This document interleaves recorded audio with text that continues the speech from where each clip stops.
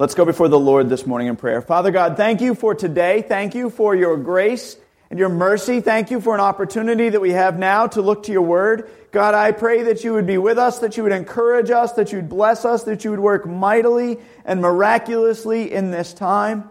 God, I pray and ask that we would not only have ears to hear, but hearts to listen, to apply your word, to live in light of your word.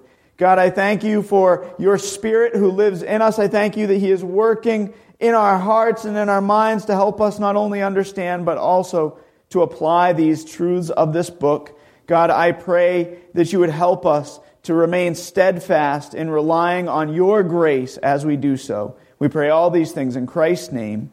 Amen.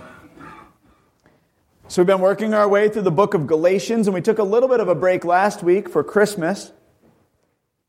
But today we pick up where we left off with Galatians chapter 3, and we're going to look specifically at verses 6 through 9. But before we do so, I just want to remind you about what Galatians is all about, that Paul, the Apostle Paul, he planted a bunch of churches, and some of those churches were in an area called Galatia. So Galatia is not really a city, it's a region. There's several cities, several churches within this region. And when Paul had planted the churches and left, and he went away, some false teachers had come into the church and they'd begun to pervert the gospel. And if you remember that when you pervert the gospel, it ceases to be good news. It no longer was the gospel. So any deviance from the good news was no longer good news at all. And Paul is writing to this church, these churches, correcting their false view of the gospel and pointing them back to Christ, pointing them back to God's grace. So hence our sermon series is Beholding the Grace of God, or looking at, staring at, marveling at the grace of God. And when you think of Galatians, I want you to think of God's grace, God's unmerited, unearned favor, because that's what the message of the gospel is all about, and that's what Paul is concerned with as he addresses these churches. You know, it's interesting. I think it's very easy for us to depart from the gospel of grace.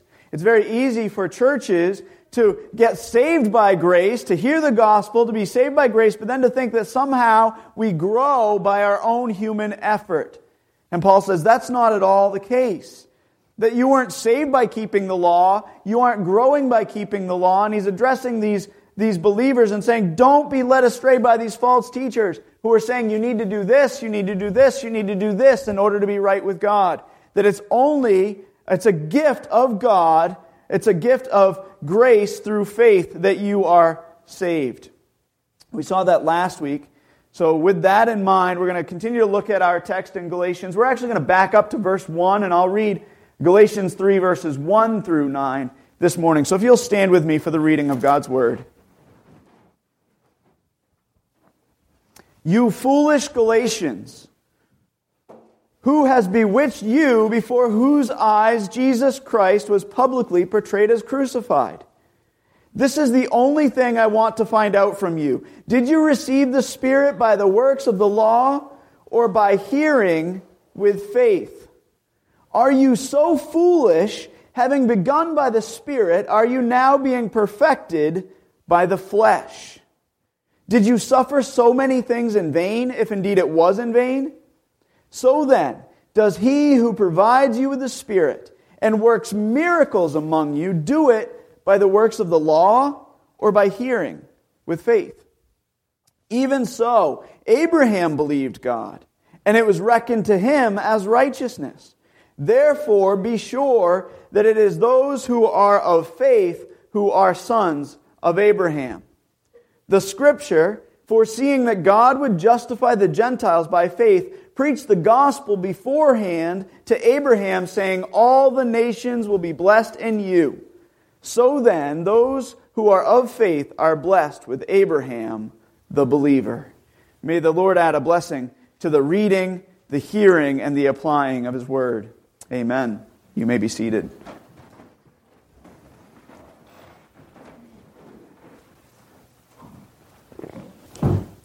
So we're looking specifically at verses 6 through 9, but I kind of want to back up and look at 1 through 5 as well. and review last week's, or the message from 2 weeks ago, because these two messages fit together, because these two texts fit together. We see in verses 1 through 5, we see some key truths about God, who He is and what He has done for us through His grace. And then in today's text, verses 6 through 9, we see an example of that. So we see what God has done and is doing in verses 1 through 5. And then in 6 through 9, we see the specific example of that being played out in the life of Abraham. So Abraham is given as an example of how God saves His people by grace through faith. So last week, if you remember, the first point that we saw, or 2 weeks ago, the first point we saw was that God, by His grace, awakens us. Paul said, remember, it was before your own eyes that Jesus Christ was publicly portrayed as crucified. In other words, he said, it was so evident to you that when I came to you, I preached the gospel to you, it was almost as though you could see Jesus Christ being crucified right before your eyes. It was as though it happened right in front of you. And God opened their eyes to the truth of the gospel. And I pray that God has opened your eyes to the truth of the gospel. That there was a time in your life when you can look back and say, God opened my eyes to the truth of the fact that He saved me by grace. That I realized what Christ had done. That though I was a sinner, He died in my place for my sins. I pray that God has opened your eyes to the truth of the gospel. And that you can say, just like the Galatians, I believe I could almost see Jesus crucified before my own eyes because it was real. Secondly, we saw that God, by His grace, saves us. So not only does God, by His grace, awaken us to the truth of the gospel, God, by His grace, saves us. It's not that we're so smart that we can believe the gospel message. It's not that some of you are smarter than others, or that you have the intellect versus the world who doesn't have the intellect to hear the gospel message and not understand it, but God opened your eyes to it. And in the same way, it's only by grace that you're saved. I remember before I was a believer, I got a gospel tract one time. I opened up a box, and there was a gospel tract, and it said, "Smile, Jesus loves you." And I remember reading the gospel message. I remember reading that I was a sinner, that Christ died for my sins. I remember reading that He paid the penalty that I rightly deserved. I could understand these things, but my eyes were closed to them. I didn't really fully understand, or I didn't apply them. It wasn't until God opened my eyes to them, and then when He opened my eyes to them, He saved me by His grace. It wasn't because of my own doing. And that was evidenced by Him giving me the Holy Spirit. We know that we're saved because we have the Holy Spirit, who is given as a deposit, Scripture says, as a down payment to show us that He is indeed going to follow through with His promise to ultimately rescue us. Paul said, didn't you receive the Holy Spirit? This is what he wrote to the Galatians in verses 1 through 5. He said, didn't you receive the Holy Spirit? And how did that happen? When you received the Holy Spirit, was it the result of your own goodness? Were you such a good person that God said, I'm going to give you myself. I'm going to dwell inside of you because you're so great. You are so good. He says, was it because you were able to keep the law? Were you able to live a life of perfect obedience in every way? Or, Galatians, was it because you heard the truth of the gospel and you understood and you received the truth of the gospel by faith? Which was it, Galatians? So he says, God, by His grace, awakens us. God, by His grace, saves us. And then thirdly, we see that God, by His grace, grows us. And this is evidenced by the fact that while our flesh is weak, the Spirit bears wonderful fruit.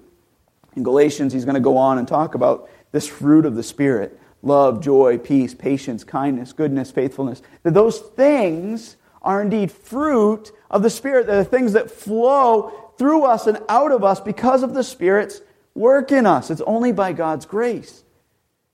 He says, are you being perfected by the flesh? This is what he says in verse 3. Are you being perfected by the flesh? Or is it that the gracious work of God, the Holy Spirit in your life, bears wonderful fruit? Which is it, Galatians? So then fourthly, he says, God by his grace sustains us. So not only does he awaken us, save us, grow us, but he also sustains us. Paul says, did you suffer so many things in vain? Did you forget the outcome, the results of your suffering? Have you forgotten that God poured out his grace to you during that time? That as you suffered, God's grace was with you and you were able to stand up and endure it? And then fifthly, he said, God, by his grace, empowers us. We see that that's evidenced by God using us for his glory and enabling us to live godly lives. We see this when Paul says, does he who provides you with the Spirit and works miracles among you, he does miraculous deeds among you. Does he do that by the works of the law, or is it by hearing with faith? Which is it? Is it because you're so great, or because God is so great? Is it because you're righteous, or is it because God's grace has been given you? You see, and these are the things that we need to remember as we look at the life of Abraham. And I don't want us to forget these things. That God by his grace awakens us, that God by his grace saves us, that he grows us, that he sustains us, that he empowers us. And we lose sight of those things so very easily. Sure, we talk about being saved by grace, but do we really think about the work that God has done and continues to do in us and growing us and sustaining us and empowering us for ministry? That he's working miracles among us? So we should praise God for his unmerited favor in those things. So it's with that in mind that I want to look at verses 6 through 9. Paul begins verse 6 and he says this. He says, even so. In other words, he's saying, in the ESV it says, know then, so there's a connection. That's why we have to understand 1 through 5 in order to understand 6 through 9. He says, know then, in light of this, know, or by way of example, I want you to know that God, by his grace, opened Abraham's eyes. He says, even so, Abraham believed God. So he says, by way of example, I want you to see that God opened Abraham's eyes. See, Abraham was a man of faith. Hebrews 11 tells us about that. It says faith is the assurance of things hoped for. It's the assurance, it's the surety of things hoped for, the conviction of things not seen. And he goes on, and the author of Hebrews says, in verse 8 of chapter 11, says, by faith Abraham, when he was called, obeyed by going out to a place which he was to receive for an inheritance. And he went out not knowing where he was going. God called him and said, go out, and he said, okay, and he went. And by faith, he lived as an alien in the land of promise, as in a foreign land, dwelling in tents with Isaac and Jacob, fellow heirs of the same promise. It says, and he was looking for a city, the city which has foundations, whose architect and builder is God. He was looking for a kingdom. He was looking to be part of a kingdom and live in a city that God would build. And if you remember our time in the book of Zechariah, you'll remember that this speaks to a kingdom that we live in now, but also a kingdom that is to come. So it's a kingdom that's realized in part now. We live in this kingdom. We live in a city without walls. It has no geographical boundaries. We're part of God's kingdom. We're heirs of the promise in that way. But we're waiting for Christ to return to establish the new Jerusalem here on earth. He goes on and he says, by faith Sarah believed herself. She received the ability to conceive even beyond the proper time of life, since she considered him faithful who had promised. Therefore there was born of one man, and him as good as dead at that, as many descendants as the stars of heaven in number, and innumerable as the sand which is by the seashore. So he says, Abraham was told to leave his home and go out and trust God. And he believed, and he did it. He goes on in verses 17 through 19, and he says, by faith Abraham, so he gives another example in Hebrews, by faith Abraham, when he was tested, he offered up Isaac. So not only did he step out in faith, follow God to a land which he did not know because he believed God's promise, but when he was tested, he offered up Isaac. And he who had received the promises was offering up his only begotten son. It was he to whom it was said, in Isaac your descendants shall be called. So the author of Hebrews says, remember, God told Abraham, in Isaac you're going to have many descendants. As many as the sand on the seashore. You're going to have a great number of descendants. And then he said, now offer up this son. And surely Abraham would have thought, how can this be? How can I have many descendants if I'm going to offer up this son as a sacrifice? If I'm going to put him to death? But you know what? He trusted God. He had absolute, total faith in God. Verse 19 says, he considered that God is able to raise people even from the dead. From which he also, and that's figuratively, he's saying, from which he also received him back. He realized that if God's able to bring people back from the dead, even if I offer up my son Isaac, he will be able to do that which he has purposed. He will be able to bring him back from the dead, and he will be able to accomplish his will for my life. That's faith, folks. I struggle oftentimes with the faith of getting up here and preaching a simple sermon. I struggle with the faith of if the checkbook is low and the bills are high. Abraham steps out in faith to a land he doesn't know, leaves everything behind. Abraham believes God and says, yes, I'm going to have many descendants. Even though I'm an old man, I'm as good as dead. I'm going to step out and I finally got my son, and I'm going to offer him up as a sacrifice because God told me to do it. And I believe that his promises will hold. That God is able to do that which he said he would do. You see, Abraham didn't just believe an idea or a concept. Abraham didn't just believe that God existed.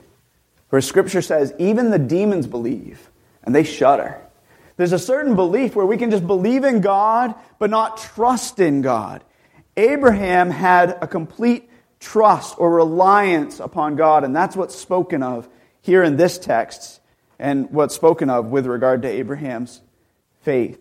In other words, Abraham's faith resulted in action.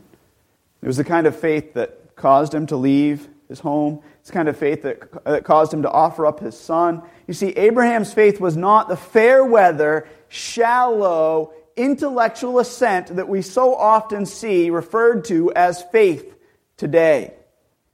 And I don't want to be too hard, but I also want to really point to what Abraham was living and experiencing. This is real faith, folks. You see, Abraham's faith was nothing short of miraculous. It wasn't that Abraham was so great. It wasn't that Abraham, my fear with any message like this is that you leave this and you think, glory be to Abraham. I need to be like Abraham. That is not at all the point of this message. The point is that God bestowed grace upon Abraham. That God miraculously allowed him, gave him the strength, the ability to trust in him. It was a gift. So the point of Genesis and Galatians and Romans, the point that those books make is not that Abraham was great because he trusted God, but that God was gracious to Abraham. And he opened his eyes and he gave him the gift of faith. And I pray that God has done the same thing for you, that he's opened your eyes to the truth of the gospel. And I pray that you don't depart from that. That God doesn't open your eyes so that you can walk away and go, I don't understand why the world doesn't get it. I don't understand how they can be so foolish to sit home and watch TV on Sunday morning or read their newspaper or do these horrible things they do. You've got men marrying men and women marrying women. You've got all these horrible things, and we bemoan what the world is doing. And we think, but we are smarter than that. We heard the gospel and we received it with joy. It's a gift. Even faith is miraculous. It is nothing short of a miracle that you can say, I believe the truth of the gospel. God opened your eyes to that, and he deserves the glory for that. That's exactly what Ephesians 2 is talking about. Paul writes Ephesians 2, he says, for by grace you have been saved through faith, and that not of yourselves, that is the faith, is the gift of God. You've been saved by grace through faith, and that faith is a gift. It's a gift from God. Not as a result of works. It's not because of your own goodness. even your goodness of being smart enough to receive the gospel. So as believers, we praise God for His opening our eyes to the truth of the gospel. And we should pray for those around us that He would open their eyes to the truth of the gospel. We need to be faithful in proclaiming it, for sure. But we also pray that God would be the one who would open their eyes to it, just as He did Abraham. So having seen, number one, that God, by His grace, opened Abraham's eyes, now let's consider, number two, that God, by His grace, saved Abraham. He saved him. He opened his eyes to the truth that he was able to do that which He promised He would do. So now He also, by His grace, declares him righteous. He credits his account as being righteous. In other words, Abraham wasn't righteous, folks. God wouldn't have needed to declare him righteous if he was already righteous. The whole point is that he wasn't righteous. There's none righteous, no, not one. You see, none of us can stand before a holy God and say, I'm righteous, I have the right to stand before you because I am without sin. It is only by the blood of Jesus Christ. It is only by God's grace that we can stand before a holy God. God, by His grace, saved Abraham. It says, and it was reckoned to him as righteousness, his faith, his belief, his trust. This is a direct quote, by the way, of Genesis 15:6. It says, the Lord came to Abram. His name was Abram, and God changed it to Abraham. The Lord came to Abram in a vision, saying, do not fear, Abram. I am a shield to you. Your reward shall be very great. And Abram said, O Lord God, what will you give me, since I am childless, and the heir of my house is Eleazar of Damascus? And Abram said, since you have given no offspring to me, one born in my house is my heir. Then behold, the word of the Lord came to him, saying, this man will not be your heir, but the one who will come forth from your own body shall be your heir. And then God took him outside, verse 5 says, and said, now look toward the heavens and count the stars, if you are able to count them. And He said, so shall your descendants be. You're going to have more descendants than you can possibly imagine or count, Abram. And Abram's response was, so be it. Just like we saw last week, that Mary's response was, so be it. I am a servant of the Lord, use me. Abram said, okay, I believe it. Verse 6, Genesis 15, then he believed the Lord, and He reckoned it to him as righteousness. The point that Paul is making in Galatians 3 is that Abraham trusted God and not himself. He knew he couldn't make for himself that many descendants. Surely he tried. He was an old man, right? The time was up. There was no chance of it happening. And he didn't know how God was going to accomplish all that He said He would. He didn't need to know how. He just trusted in the promises of God, and there's a great lesson for us in that. God has given us many promises in His Word, and we don't need to know how they're going to always play out. We just trust that He will indeed accomplish them. Some of the greatest times of growth are when we can't see how they're going to play out. When God says, I'm going to be faithful and I'm going to carry you through to completion.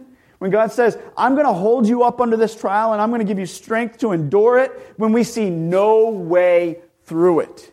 It is during those times that we grow the most. Because we lay aside our own strength and we rely heavily on Him.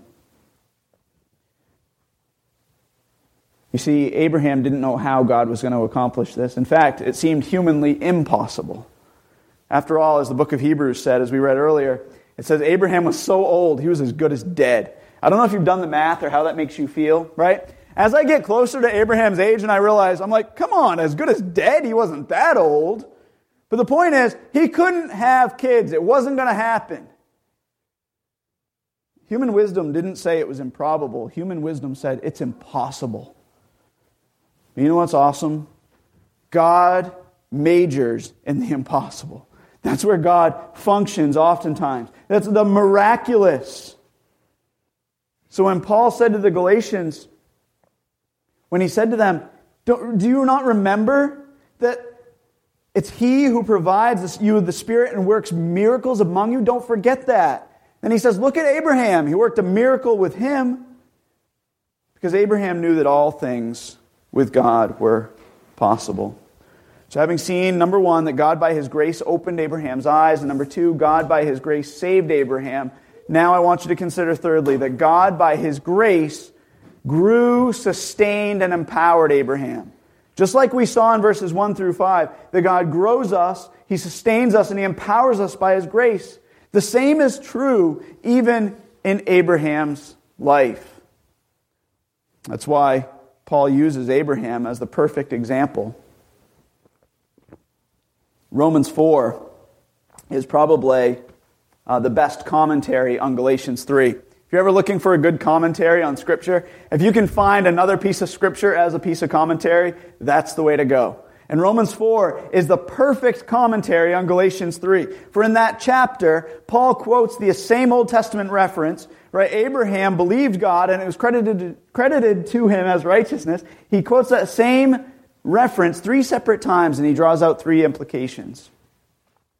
So Romans 4, just real quick, you don't have to turn there, but I'm just going to run through this quickly. He says, number 1, faith is a gift.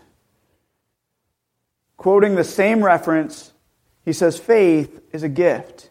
In verses 1 through 3 of Romans 4, he says this, what shall we say then? What then shall we say that Abraham, our forefather, according to the flesh, has found? What did Abraham find? For if Abraham was justified by works, he has something to boast about, but not before God. For what does the Scripture say? Abraham believed God, and it was credited to him as righteousness. So we see that Abraham had nothing to boast about, nothing to brag about. It wasn't that Abraham said, I'm so smart that I believed God. He had nothing to boast about. It was his faith, his trust in God that was credited to him as righteousness, and even that was a gift from God. So having seen that faith is a gift, we see also from Romans 4 that faith is complete trust in God. Complete trust. Romans 4 verses 6 through 10, he goes on and he quotes the same passage again, and he says, David also speaks of the blessing on the man whom God credits righteousness apart from works. David speaks of the same thing. He says, blessed are those whose lawless deeds have been forgiven and whose sins have been covered. Blessed is the man whose sin the Lord will not take into account. Is this blessing then on the circumcised or on the uncircumcised also? For we say faith was credited to Abraham as righteousness. And then he goes on and he says, how then was it credited?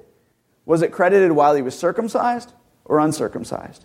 Not while circumcised, but uncircumcised. You see, Abraham had complete trust in God. He wasn't trusting in circumcision, for circumcision hadn't been asked of him yet. He wasn't trusting in the law, for the law hadn't been created yet. And these false teachers, they come to Galatia and they say, if you really want to be good Christians, you need to get circumcised. If you really want to be good Christians, you need to keep the law. The real path to peace with God is by pleasing God through good works. And Paul says, no. Faith is complete trust in God and His righteousness. And he writes that in Galatians 3, and he points back to that again in Romans 4. He says, Abraham wasn't trusting in circumcision. Abraham wasn't trusting in the law. So having seen that faith is a gift and faith is complete trust in God, thirdly, I want you to see from Romans 4 that faith results in obedience.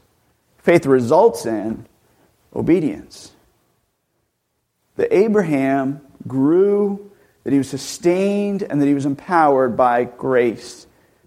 That God's grace in his life caused him to trust in God in such a way that he grew, and that he was sustained by that trust, and he was empowered by that trust. Romans 4 verses 20 through 22 says this, with respect to the promise of God, he, this is Abraham, did not waver in unbelief, but he grew strong in faith.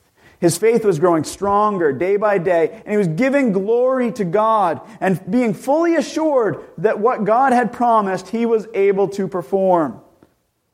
Abraham stepped out because he grew stronger and stronger in faith. And when he made that first step, it allowed him to take a second step. And the second step allowed him to take a third step. It was God's grace active in his life. And he was giving glory to God the whole time because he knew it wasn't him, but the grace of God in him. And then Romans 4 says, therefore, it was also credited to him as righteousness. Again, he quotes that same verse.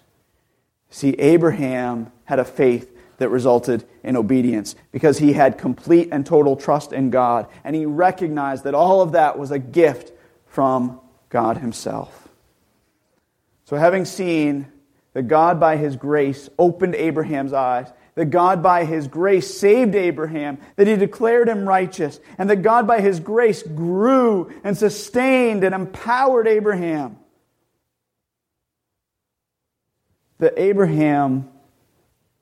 his faith was a gift that resulted in complete trust in God and produced obedience. In light of those things, how do we then apply this? How do we take these truths and how do we apply them? Or to say it like I so often say it, how do we, as Harmony Bible Church, both individually and corporately specifically, apply all of this to our lives? How do we take this message about Abraham being this example and then apply it? Well, we have in our text the word therefore. He says, therefore, be sure that it is those who are of faith who are sons of Abraham. He says, therefore, be sure that it's those who are of faith who are the sons of Abraham. Don't trust in your heritage. Just because you're Jewish doesn't mean that you are right before God. And you say, what does that have to do with me? Well, it has a lot to do with you. Because many of you grew up in a church. And just because you grew up in a church, or your parents were Christians, or because your great-grandfather came over on the Mayflower with a Bible in his hand, or whatever, that doesn't mean that you are right before God. It is those who are of faith who are the sons of Abraham, who inherit this promise given to Abraham.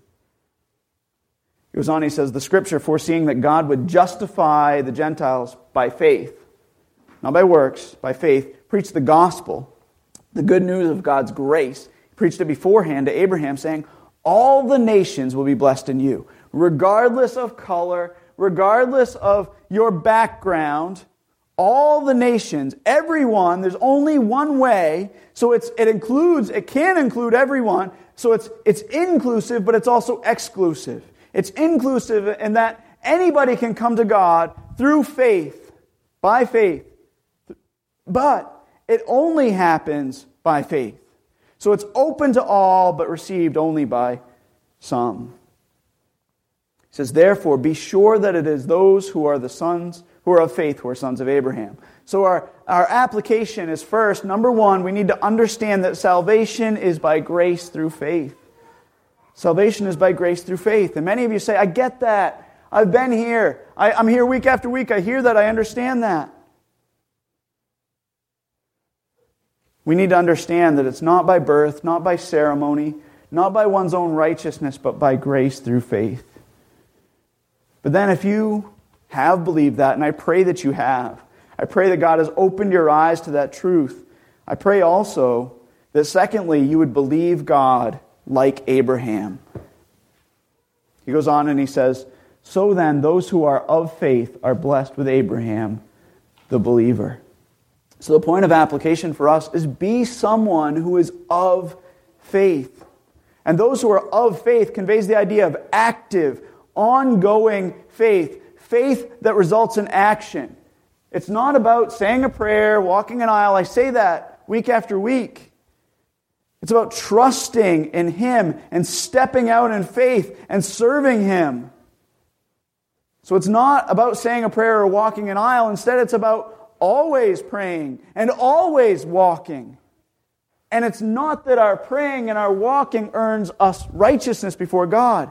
It's that when we are made right with God, the natural result is for us to grow. The natural result is for us to work. The natural result is for us to bring Him glory with our lives. That's the kind of faith spoken of in James.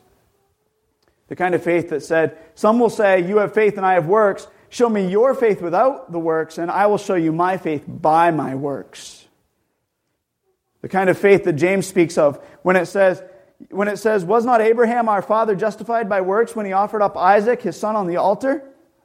You see that faith was working with his works. As a result of the works, faith was perfected, or faith was completed. Faith was shown to be real as a result of his works.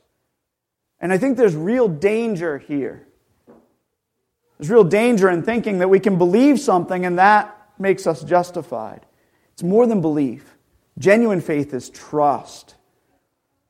This goes on and says, and Scripture was fulfilled. This is James. It says, "And Abraham believed God, and it was reckoned to him as righteousness, and he was called the friend of God." He believed God, and it was reckoned to him as righteousness. You see that man is justified by works, and not by faith alone. Not by faith that stands alone, is what James is saying. Abraham believed God, and it was reckoned to him as righteousness. But it wasn't a faith that stood alone. It was a faith that was accompanied by works. Thomas Schreiner says this. He says, "James is not saying that our works make us righteous before God, but that real saving faith is demonstrated by good works. Works are not the cause of salvation. Works are the evidence of salvation. Faith in Christ always results in good works. The person who claims to be a Christian but lives a life of willful disobedience to Christ has either a false or dead faith and is not saved." So there's a real danger, I think, for us. There's danger on one side that we abandon salvation by faith alone, and we act like the false teachers, that we're trying to be justified by our works. Well, I come to church, I put money in the offering plate, and therefore I should be justified before God. Well, I encourage you, if you think you're going to be justified before God by coming to church, by serving as an usher, by putting money in the plate, to not do those things. Don't do them any longer. They're not making you righteous before God. And the danger is that we abandon salvation by grace through faith alone, and that we think that somehow we can earn our salvation. But then there's also the other danger. And I think this is where we, churches like us, are more apt to struggle. We teach that the doctrine of salvation by faith that stands alone. So we say, yes, salvation is by grace through faith, and it stands alone. That my great-great-nephew, I remember one time he was here, it was 1986, we had a great service, and brother so-and-so gave the gospel message, and he came down, he walked the aisle. And he was saved, forever saved. Yeah, I know he denies Christ now, and I know he's in prison for these horrible things, and I know that he has never darkened the door of a church, and I know that he uses the Lord's name in vain, and I know that he doesn't pray, and I know that he doesn't read his Bible, and I know that he would completely deny every Christian doctrine there is, but salvation by grace through faith alone, he had faith at that moment. It's not what the Scripture's referring to. It's those who are of faith, who are continuing in faith, who are persevering in the faith. And it's not because they're strong enough to persevere, it's God's grace. So when we lift up the gospel, the true gospel is salvation by grace through faith that is accompanied by good works. It's salvation by grace through faith alone, but it doesn't stand alone. And I say that because it gives God the glory. So when we lift up the gospel on Sunday morning, we praise God that He's allowed us, that He's given us the grace to preach the gospel, that He's given us the grace to put money in the offering plate, that He's given us the grace to come to church and lift up His holy name. You see, salvation is by grace through faith. Just in closing, I've got several closings, by the way. One of the hymns that's always bothered me is Trust and Obey. I was singing it earlier to myself before the sermon. Because I've often thought of it this way, I'm going to trust and obey, like obeying was somehow necessary for me to trust. But that's not at all. I actually even read through the lyrics earlier, and I thought, I'm going to sing that in a new way. That I trust, and the natural result of that is that I obey. That as I trust God, that He causes me to obey.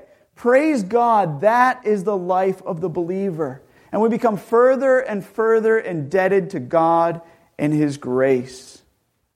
That we understand that salvation is by grace through faith, and then therefore we believe God. We step out in obedience, trusting God that He is able. I'm not able.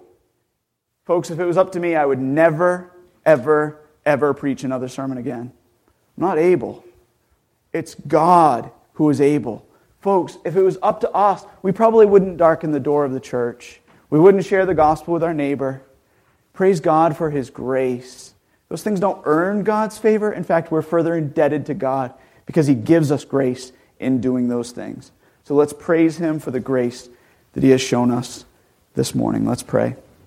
Father God, thank You for today. Thank You for Your unbelievable, unmerited favor. God, I pray that You would be with us. God, that You would help us to remember that it is Your grace that has opened our eyes to the truth of Your promises. That it is Your grace that has saved our souls, that has declared us righteous before You. God, that it is only because of Jesus and His life, His death, His burial, His resurrection, His atoning sacrifice, that we can stand before You and be declared righteous. God, I praise You for that. I praise You for the grace You've bestowed on us in that. And God, I praise You for Your grace that enables us to stand up under trial, Your grace that not only gives us the strength to serve You, but sustains us and empowers us. God, I praise You for that, and I pray that we would be eager to live in such a way that we are recipients of grace day by day. We pray these things in Christ's name. Amen.